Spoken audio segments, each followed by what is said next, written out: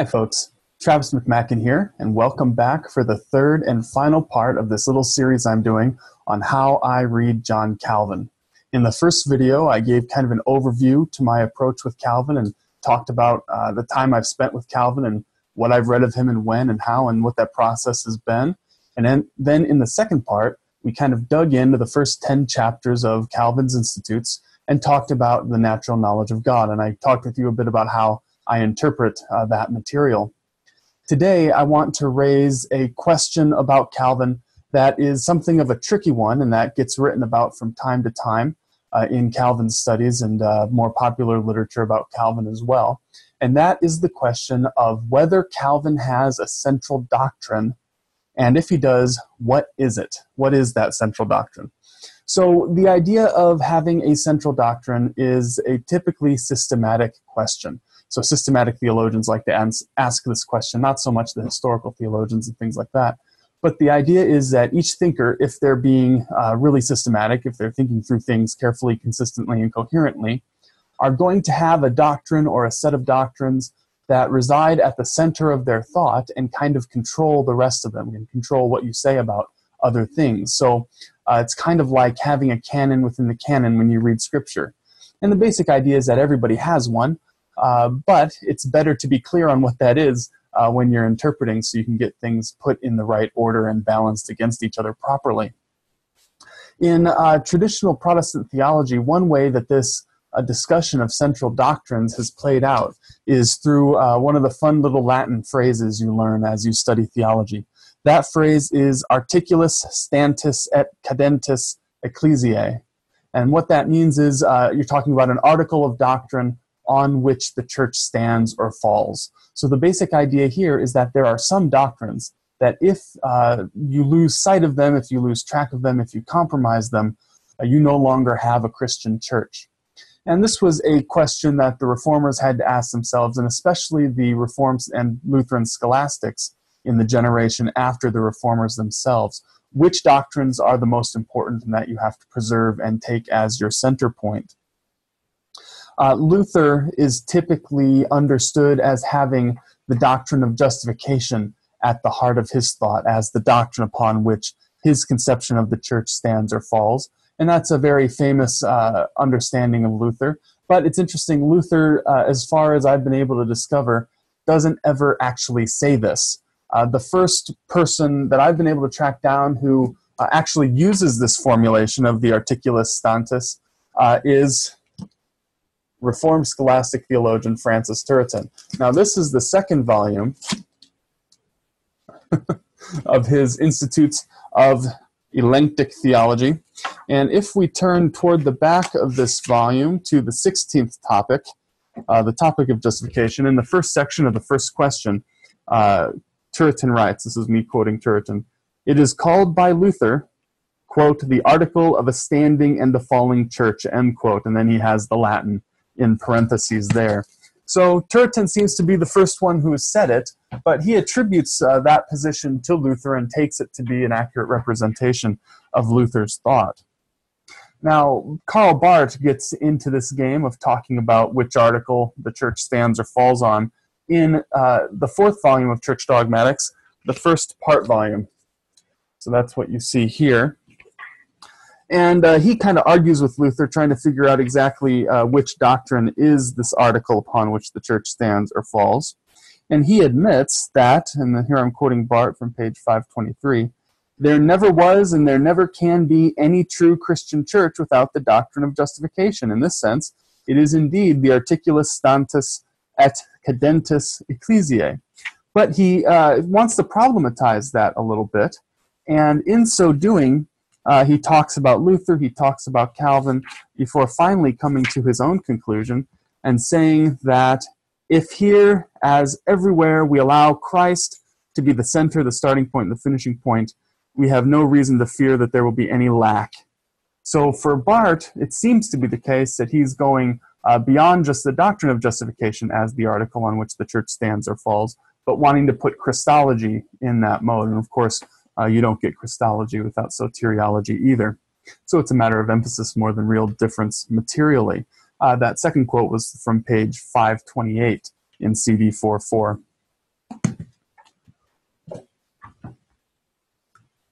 But what about Calvin? In his discussion, Barth talks about Calvin a bit as well. And of course, in my introduction, I said one or two words about Calvin's relationship to Luther and so on. So the question is it the case that justification is the center of Calvin's theology? And if not, what would possibly be that center? Traditionally, in the kind of polemics that go back and forth between Reformed and Lutheran Christians and theologians, on both sides, Calvin's central doctrine has often been seen as the doctrine of predestination. Now, interestingly enough, once again, Barth here has an opinion, go figure, and this time we're looking at CD 2.2, his doctrine of election within the doctrine of God. And Barth says that the doctrine of predestination is not the central doctrine in Calvin's theology. He writes on page 86, undoubtedly, Calvin did not understand or handle the doctrine, his doctrine of predestination or election, as a basic tenet. Barth admits that Calvin takes it very seriously, and it's very important for Calvin, but it's not a basic tenet. It's not that kind of central foundational tenet for Calvin that so many people make it out to be. And I think Barth's right about this. Barth goes on to say that it's not the case that you have just a basic tenet and then a bunch of stuff that doesn't really matter to you. There's all kinds of ranges in between. He thinks for Calvin, predestination falls in that in-between space. A lot of times, Barth and Barth's students tried to drive a wedge between Calvin and Theodore Beza on this issue. Beza was the leader of the Genevan Church and Academy after Calvin died, and he was Calvin's protege in a lot of ways. And Beza elevated the doctrine of predestination even further into the center of consciousness for Reformed theology, in part for polemic reasons. They kept having arguments about it, and those arguments began even while Calvin was still alive. And Beza, in his own theology, tends to treat the doctrine of predestination very early and even right at the beginning. Whereas for Calvin, if you've ever looked through the Institutes, you realize that the doctrine of predestination does not show up until the back end of Book 3. So well over, or just about halfway through the actual amount of writing that's in there, but even further through in the outline, because Book 4 just takes up a whole lot of bulk, dealing with the sacraments and politics and so on. But putting this difference, or trying to drive this wedge between Beza and Calvin, gets you back into that debate we talked about in the first video about the relationship of Calvin and the Calvinists. And it's a very fraught and complicated debate, and I said a few words about that in that first video.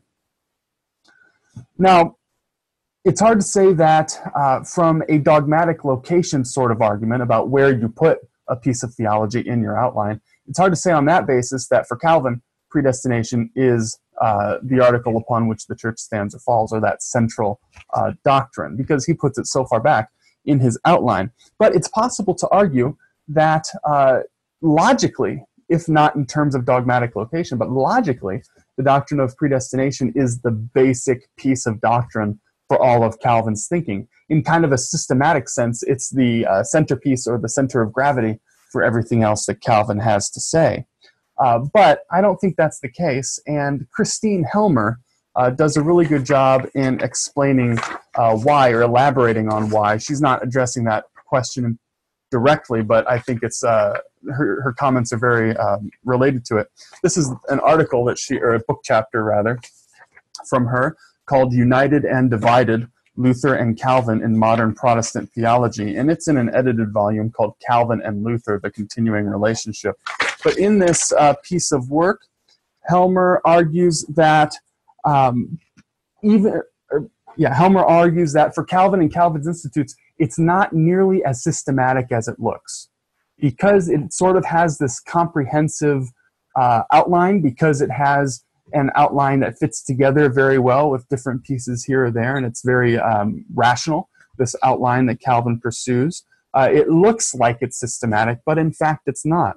And she points out that what you get in the Institutes is a palimpsest, not a system. Now, a palimpsest is when you write something down, and then you come back and you revise it a bit and add a piece over here, and then you come back later on and you add another piece over here, and then you come back later on. You write a whole nother chunk, but then you break the first chunk up into a couple pieces and start shuffling them all around. That's what Calvin's Institutes was. It went through multiple different editions, and at least three main structures before he finally ended up where he was. And he just kept moving pieces around and expanding and developing it. And he did so very much on the basis of the biblical commentaries that he was writing at the time. As he was lecturing through different texts of the Bible, he would work material and expansions in to the Institutes. So, and this is quoting Helmer again, Calvin's faithful appeal to biblical evidence seemed to erode the basic criterion for systematicity, which is coherence. In other words, what Helmer is saying is Calvin is so interested in accounting for these different pieces of biblical witness, and he keeps loading things in to this structure in his Institutes, that he loses any systematic coherence. It makes it hard to hold it all together systematically. And so you've got lots of folks out there who have dug into Calvin and found little inconsistencies and ways that pieces don't fit perfectly together all the time. And I talked about that inconsistency last time in the second video between describing human beings as blind on the one hand or having just weak vision in Calvin's treatment of the natural knowledge of God. So Helmer's right, and I don't think Calvin was intending to write something systematic, something that was very carefully put together logically and unfolding on a set of principles and working hard to be super coherent. I don't think that's what concerned him. He was writing about the Bible and trying to give you the theology you needed to interpret and understand the Bible. And really, it's a book for pastors. He wants people to be able to read it and preach the Bible.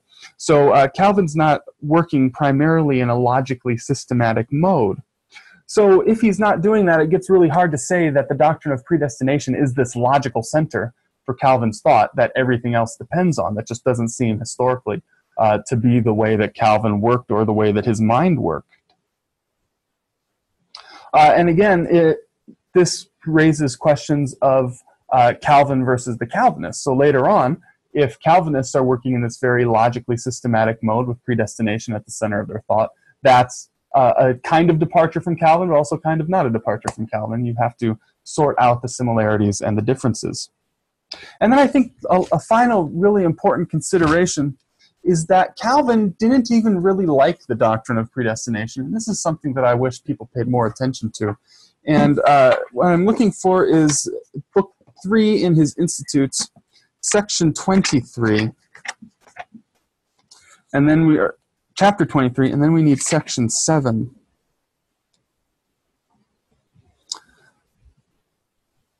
He's talking here about the decree of predestination. Calvin says, "The decree is dreadful indeed, I confess." The decree is dreadful indeed, I confess. Yet no one can deny that God foreknew what end man was to have before he created him, and consequently foreknew because he so ordained by his decree. In other words, Calvin he says no one can deny. That means he can't deny.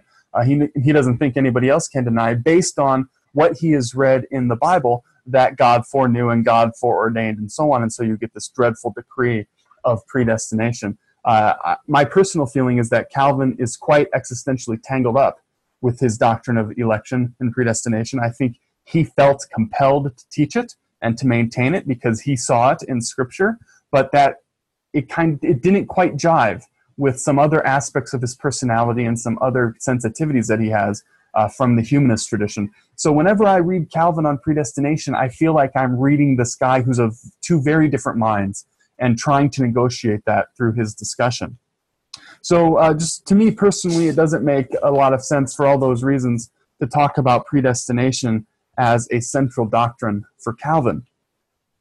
Well, what's another option? Well, it might be that sanctification is Calvin's central doctrine, and indeed an emphasis on the doctrine of sanctification, on the becoming holy of human beings, on the ethical consequences of the gospel, you might say, is often understood to be a Reformed distinctive within the Protestant tradition. And so a way of distinguishing it from Lutheranism. So you get people saying Luther emphasizes the free grace of God, and the Reformed emphasize the ethical consequences of the free grace of God. But it's really oversimplistic. At certain points in time, when dealing with the scholastic version of these theological traditions, it may have held, but it certainly didn't hold for Luther himself. And if you want to find a good treatment of where sanctification has a place in Luther, where the ethical consequences of the gospel fit into Luther, I really recommend this book, Luther on Faith and Love. I'm trying to read it backwards on my screen. By Sun Young Kim. So Luther on Faith and Love. It's all about Luther's Galatians commentary from 1535, and it elaborates on how this ethical consequence is very much a part of Luther's thought. So we shouldn't overplay this idea that Calvin emphasizes sanctification and Luther does not. Barth also has something to say about this in his lectures on Calvin. So this is the English translation of Barth's lectures on Calvin. And he's discussing this frequent perception of Calvin as very much an ethicist, and perhaps more an ethicist than a dogmatician, a theologian. But Barth has this to say: just because Calvin was so much an ethicist, he had to be such a strong dogmatician. So Barth's telling us to slow down and not get carried away in our discussions of Calvin and trying to separate off this emphasis on sanctification and ethics from more strictly theological questions like soteriology and the doctrine of God and all of these other things. For Barth, ethics and theology are two sides of the same coin. They always go together, and so also for Calvin. So basically, Calvin's not the only one talking about sanctification, and Calvin's not only talking about sanctification. It doesn't make a lot of sense to me to lift that up as the centerpiece of all his theology in the sense of a central doctrine. One other argument that gets made about sanctification being a central doctrine is that Calvin teaches about sanctification before he teaches about justification in Book 3 of the Institutes. He starts in with sanctification. And so some folks have argued, again, if Luther's central doctrine is justification, Calvin puts sanctification first. Maybe sanctification is Calvin's central doctrine.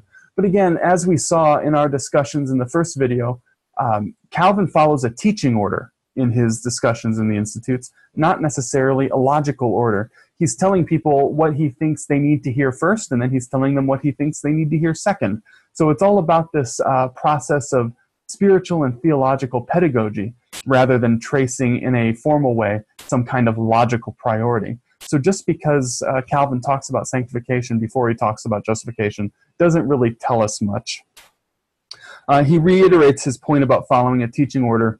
We saw it previously at the end of the very first chapter in Book 1. He also has it in Book 2, Chapter 1, Section 3, and in Book 3, Chapter 3, Section 1. Just keeps reiterating this point: I'm following a teaching order. Well, if it's not predestination and it's not sanctification, maybe it is justification after all. I mentioned on Monday that I like to understand Calvin as Luther's disciple, and in fact, when I'm feeling particularly contentious and like I want to rile up some Lutherans, I say that Calvin was Luther's best disciple. But if we elevate the doctrine of justification to this, central doctrine for Calvin, that again, just like sanctification, doesn't really tell us much. It doesn't help us to distinguish his unique contribution from Lutherans, and therefore doesn't help us distinguish Reformed theology from Lutheran theology. So traditionally, putting justification into the slot hasn't been particularly attractive. And once again, Barth has something to say about that.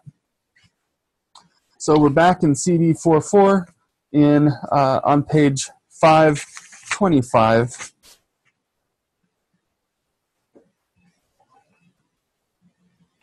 One thing at least is certain, Barth tells us, that if the theology of Calvin has a center at all, Barth's not so sure it does, but if the theology of Calvin has a center at all, it does not lie in the doctrine of justification. So Barth has considered this option and found it unattractive. I agree with him there. But again, talking about justification as a potential contender here does highlight the relationship between Luther and Calvin, which I think is right on track.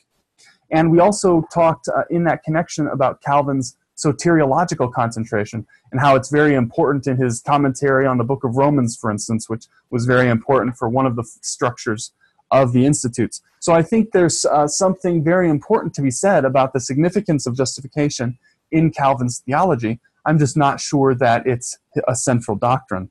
Another piece that we get that begins to distinguish Calvin a little bit more on the topic of justification is his exchange with Andreas Osiander. Now, Osiander is an interesting figure.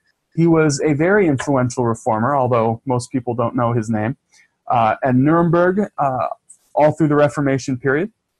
And after Luther died, Osiander dug into the doctrine of justification and worked to develop it and refine it to answer questions that Luther hadn't addressed fully. And basically what Osiander is asking about is the sort of righteousness that Christians have from Christ. So Luther very famously writes a treatise called Two Kinds of Righteousness, where he talks about the righteousness that God gives and then the righteousness that Christians develop. Osiander's saying, yeah, but there's lots more about what sort of righteousness we're talking about that needs to be settled. Now, Osiander says that the righteousness in question for both kinds is an essential righteousness. And you can get Calvin's discussion of Osiander's position in Book 3, Chapter 11, Section 5, and the sections following on after that. It's very interesting. But basically how Calvin reads Osiander is saying that the righteousness that God gives to Christians through Christ is God's essential righteousness, the righteousness that is proper to God's essence as God. So it's a characteristic of divinity, Calvin worries, that's being passed on to humanity. And then in terms of the human righteousness that is elicited and engendered in the Christian, Osiander says that is also an essential righteousness. It's part of the human essence that is becoming essentially righteous and not tainted by sin in the same way that it was before. And Calvin, on both of these fronts, says, now, hold on a minute, let's put the brakes on this and examine it really carefully. Calvin is not a fan. And I'll say a little bit more about this later on in Calvin's solution. But Calvin makes a real contribution here in developing the doctrine of justification beyond where Luther had left it when he died. So there's a possibility here that if we identify justification as Calvin's central doctrine, it does help us access and understand his unique contribution. But again, it's just one doctrine. It's just one argument with Osiander. There's so much more to Calvin's work. Putting justification at the center point does not, in my opinion, give you enough explanatory power for Calvin's theology as a whole to warrant that kind of elevation. And while I do disagree with Bart on occasion and have published about it, I try not to do it unless I really have to. So what can we say then about Calvin's central doctrine? Does he have one? Does he not have one? I've come to think that he does.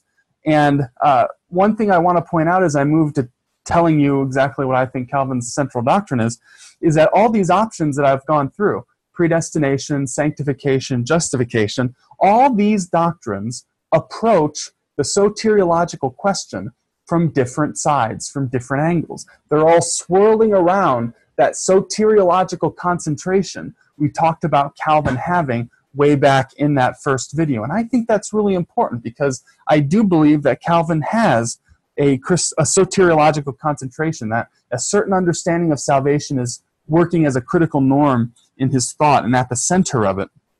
But I think we can specify things further in such a way that elevates the unique contribution that Calvin makes, because most of the reformers have a soteriological concentration. Dialectical theology in the 20th century has a soteriological concentration. What exactly is Calvin's soteriological concentration like?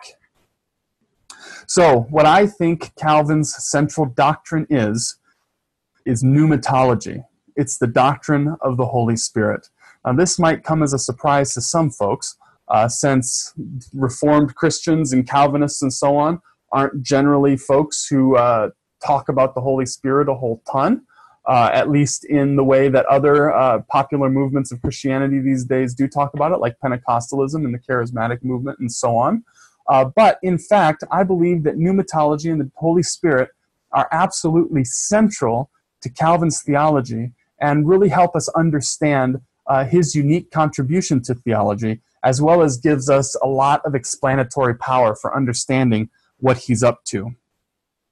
And one of the folks who helped me understand this, or helped clarify it in my mind and bring it to the fore in a new way, is Willem van Spijker, if I'm pronouncing that right, in his book on Calvin, which I read recently. This is a wonderful introductory text on Calvin. It's not doing new scholarship or anything like that, but some of his ways of discussing Calvin really sparked some fertile thoughts in my mind, and I appreciated that about his book quite a bit. In here, he talks about what Calvin learns from Luther and what it means to understand Calvin as Luther's disciple. And basically the argument that he makes, that I think is exactly right, is that with Calvin, what happens is you take Luther's doctrine of justification, Luther's soteriology, and you add this concept of union with Christ. And union with Christ I could have discussed as another option for Calvin's central doctrine, and I think it's very, very, very close to being right.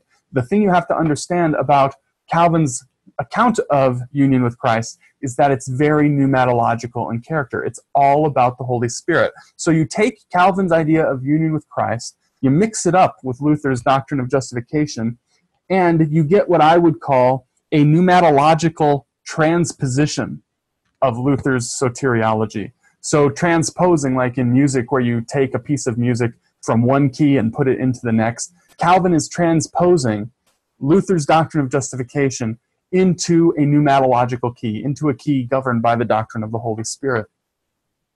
So this is what Spijker has to say. Calvin's theological affinity with Luther enabled him to assimilate Luther's reformational discovery and at the same time to read it pneumatologically.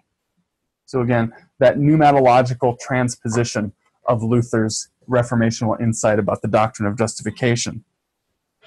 So if we understand pneumatology filtered through soteriology or in alignment with soteriology, or perhaps we want to say that Calvin's central doctrine is a pneumatological soteriology. However you want to put it, I think this is absolutely central in Calvin's thought.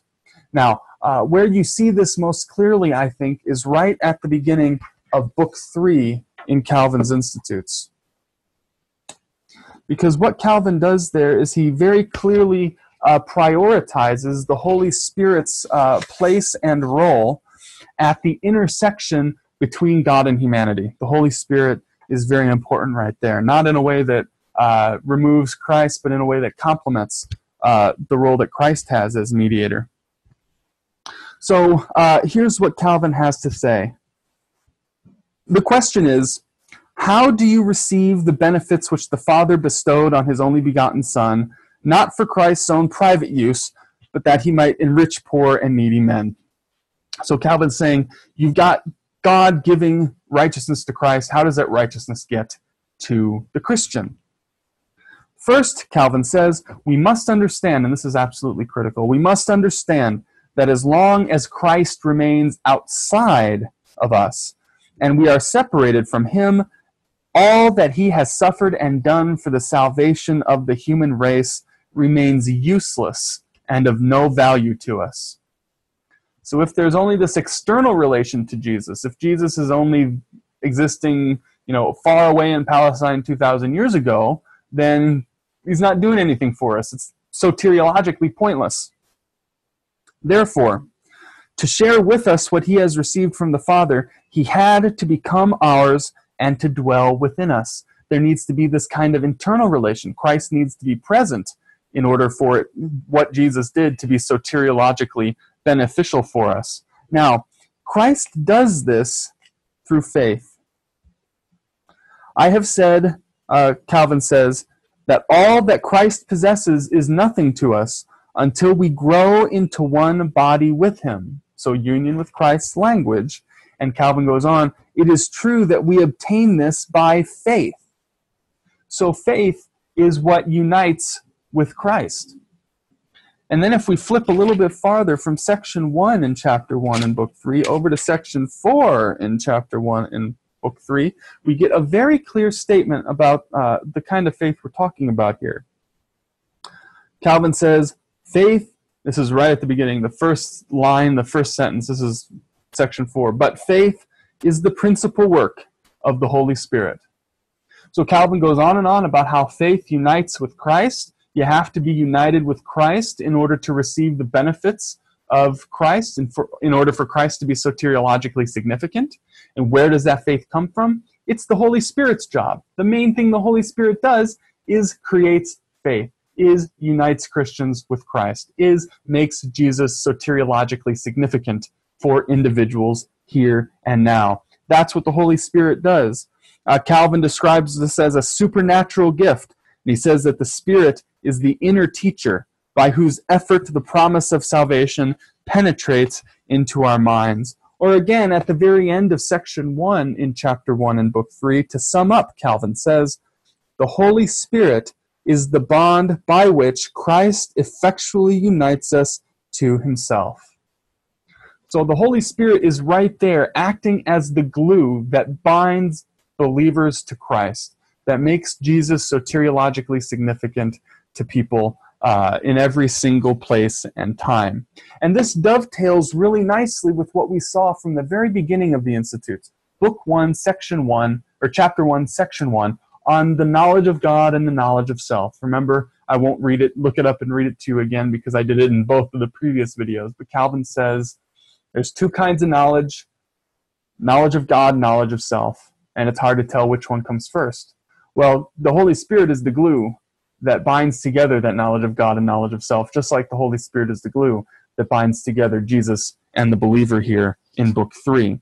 And so that should clue us in that there are a number of different systematic outworkings of Calvin's doctrine of the Holy Spirit, Calvin's pneumatological soteriological concentration, so to speak. It keeps popping up at very critical moments. And this is what I think gives it so much explanatory power for understanding Calvin's theology. And it really helps us to grasp the significance of Calvin's contribution. We're getting at some of the most important stuff that Calvin gave us, some of his most important theological legacies, when we understand pneumatological soteriology as his central doctrine. So, for instance, we talked about Scripture in the second video, and about how the Holy Spirit is the one who authenticates Scripture to you. That you can't argue people into belief in Scripture. There aren't proofs that you can point to. The Holy Spirit is the one that convinces. And unless the Holy Spirit does that convincing by way of secret inner illumination, was the language that Calvin used. Unless the Holy Spirit does that, Scripture is pointless. People will be able to take it or leave it. It's not going to make any bit of difference. Just like Jesus doesn't make any bit of difference unless you are united with Jesus through faith, created by the Holy Spirit. So just like with faith and soteriology, just like with Scripture, the Holy Spirit is the glue that holds everything together. And again, the doctrine of justification. If we go to Book 3, chapter 11, we get more discussion of Osiander. Really, that whole chapter 11, is about Osiander. And Calvin is getting into that issue with essential righteousness we're talking about before. And again, Osiander wants it to be the essence, or the righteousness of God's essence coming to human beings, transforming the human's essence into a righteous essence. And Calvin is saying, no, we need to put on the brakes. This contradicts with a number of other commitments that we have as reformational theologians. And so Calvin says the righteousness that Christ gives to Christians through faith, through the Holy Spirit, is an acquired righteousness. In other words, Jesus lives a perfect human life and is in that way righteous in a human mode. It's a human kind of righteousness, a creaturely kind of righteousness, not the righteousness of God's essence. And so it's that creaturely kind of righteousness that Jesus gives to other creatures, to Christians, to function as their kind of righteousness. And one of the reasons that allows Calvin to make this move is, once again, his pneumatological way of understanding soteriology. So for Osiander, you have to work things out metaphysically. He's going to try to do everything based on the relation of natures in Christ through a Chalcedonian Christology, and how you get the divine nature spilling over into the human nature and vice versa, and this kind of thing, communication of attributes, or communicatio idiomatum. He's going to try to work it out metaphysically, where Calvin's saying, no, we don't need to do that kind of stuff. It gets us into a lot of complicated stuff that it's really hard to sort out and get right. Maybe we should stay away from that left turn and keep going straight and say the Holy Spirit takes care of it. So Calvin is able to use the Holy Spirit to do work that Osiander and other reformational thinkers use metaphysics to do. So where's this passage here? So he faults Osiander, and I'm in section 5 in chapter 11 of book 3, he faults Osiander with getting into all of this kind of speculation, which for Calvin means metaphysics, philosophy that's not being done in a Christian way.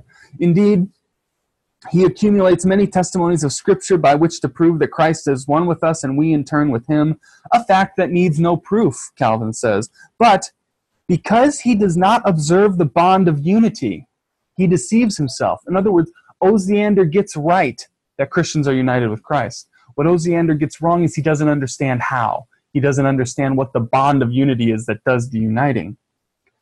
Now, it's easy for us to resolve all his difficulties, Calvin says, feeling a little cocky maybe, for we hold ourselves to be united with Christ by the secret power of his Spirit. So you don't need all of these other metaphysical hoops. You've got the Holy Spirit, Calvin says, to deal with that. So once again, paying attention to the pneumatological character of Calvin's soteriology provides illumination for understanding what he's doing and how he fits in to his context. There's one final example of this explanatory power that I want to get at, and that pertains to the doctrine of the Lord's Supper. If you know much about the Reformation, or even just a little bit about it, you know that the Reformed theologians and the Lutheran theologians and the Catholic theologians were all at each other's throats over the doctrine of the Lord's Supper, and specifically over the question of how Christ is present in the Lord's Supper. So the Catholic tradition by this point had officially, more or less, set up the doctrine of transubstantiation, which divides the world metaphysically into essence and accident, and argues that in the supper, or in the Eucharist, the essence of the bread and the wine are transformed through a metaphysical miracle into the essence of the body and blood of Christ, even though they keep looking like bread and wine. They have the accidents of bread and wine. Luther rejects this and advanced a position that generally gets called consubstantiation. It uses a Christological analogy. Just like the divine nature did not remove Jesus' human nature in the incarnation, so in the bread and the wine, the divine or Jesus' body and blood, the nature and essence of Jesus' body and blood does not remove their nature and essence as bread and wine. It's just added to it, so that the body and blood is in, with, and under the bread and the wine. Zwingli comes along then, another Reformed theologian from Switzerland, specifically in Zurich, and he argues that you don't really find enough of a foundation for this in Scripture, and it gets you involved in all kinds of difficulties. And so he says that really what's going on when you do the whole bread and wine business is a memorial. It's a trigger to help you remember in a very powerful way what Christ did for you, and that remembrance has a spiritual benefit. And then also, it allows you to confess before other people publicly that you have Christian faith. So Calvin, all of that happens before Calvin arrives on the scene. And when he does, he surveys the situation and offers what he believes is a solution. And right now I'm working from this collection of essays, or Calvin's theological treatises. And the essay in question is his short treatise on the Lord's Supper. At the end of that, he goes through kind of his positive position, but at the end he kind of starts sorting out this disagreement or this argument that's going on, especially among the Protestants. And he's saying, here's what Luther said, here's what Zwingli said, and Ecolampadius and some other folks. Here's what they both get right, here's what they both get wrong. And really what it comes down to for Calvin is the same issue that would pop up again with Osiander. These folks are relying on metaphysics to do work that metaphysics doesn't have to do in Christian theology. So instead of talking about all these different natures and how they relate to each other in these complicated ways and what kind of presence you can talk about on the basis of those relationships and what the different consequences are, Calvin says, forget all of that. We've got a simpler solution.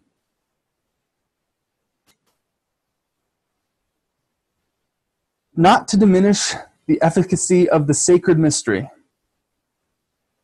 Christ's presence, we must hold that it is accompanied by the secret and miraculous virtue of God, and that the Spirit of God is the bond of participation, for which reason it is called spiritual.